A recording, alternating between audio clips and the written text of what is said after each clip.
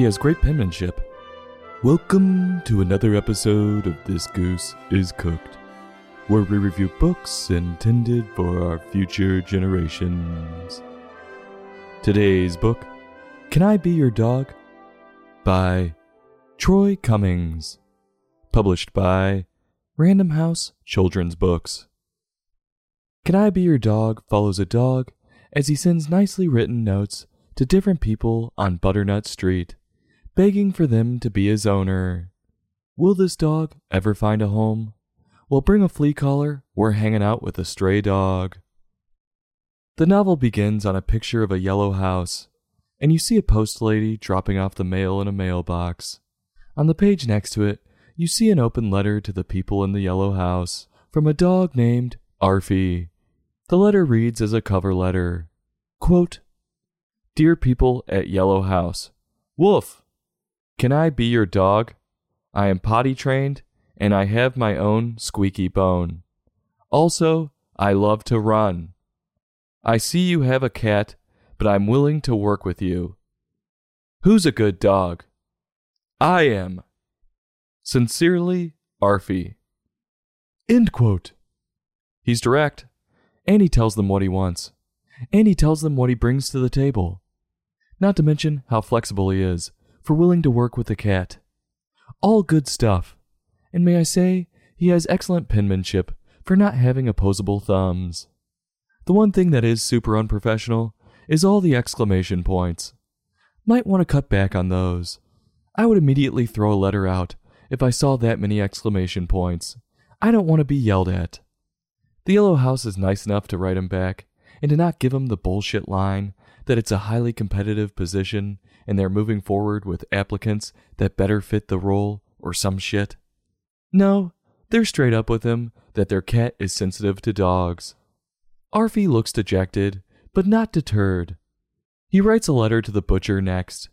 This time, it's a little more professional, with less exclamation points. He's to the point about how he would fit in with the company.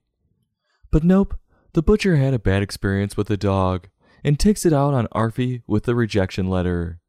That's gotta be profiling, or something bad. Who's to say Arfie would act like that dog? Just terrible. Arfie becomes more and more depressed and desperate with the application process when both a fire department and junkyard reject him. This is giving me PTSD to my job application process coming out of college. It was miserable. I just hope he doesn't end up in some shithole place that works him to death like I did. If that happens to him, put him out of his misery. This dog is so me. He even sends a letter to an abandoned house, and obviously gets no reply. He probably dodged a bullet on that one, judging by the state of the house. After all the rejection, Arfie lets out a loud howl and goes to sulk in his cardboard box in the rain. But just when it looked like there was no hope, Arfie gets a letter. It's someone asking to be his person. Quote, I need a friend who will be with me no matter what. Snow, rain, heat, or gloom of night.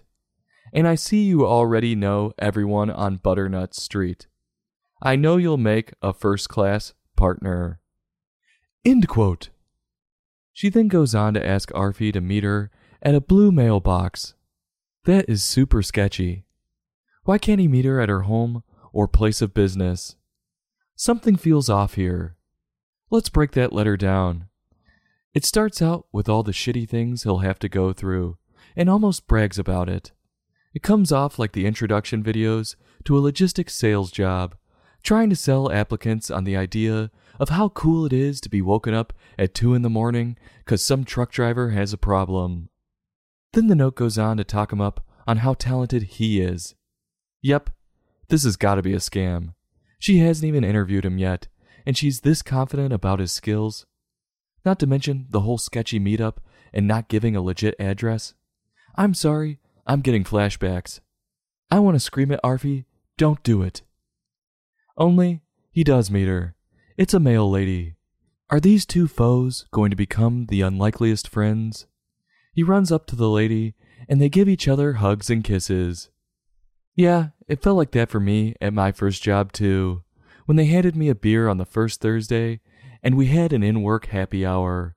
So cool! Not. It was all downhill from there. Even though he showed up and they embraced each other, Arfie had to write a note back, saying yes. Not necessary at all. It's super awkward. It feels like a girl getting a letter asking her to prom, and instead of just saying yes, she writes a note back. So weird.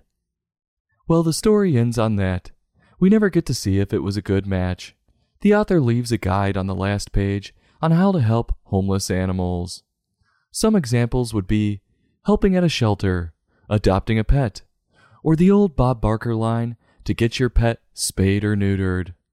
One suggestion that was left out of the list that I would like to add would be, don't bring your fucking dog to the bar. People don't want to be around your dog, and your dog doesn't want to be around that much noise and that many people.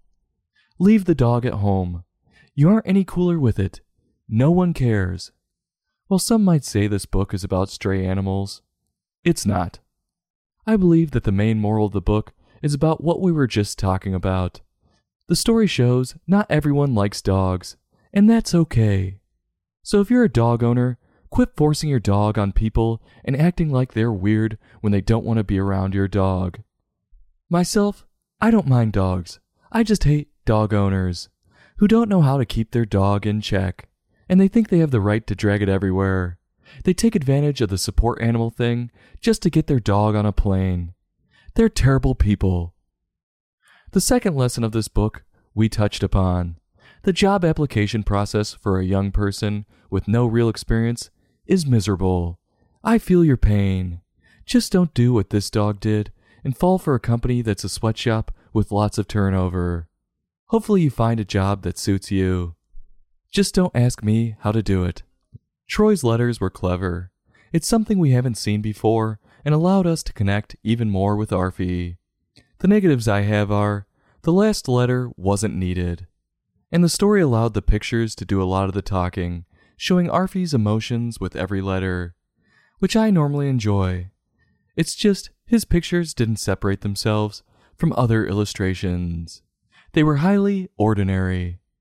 Overall, if you're a college grad struggling to find a job and need some comfort, this might be one to reach for.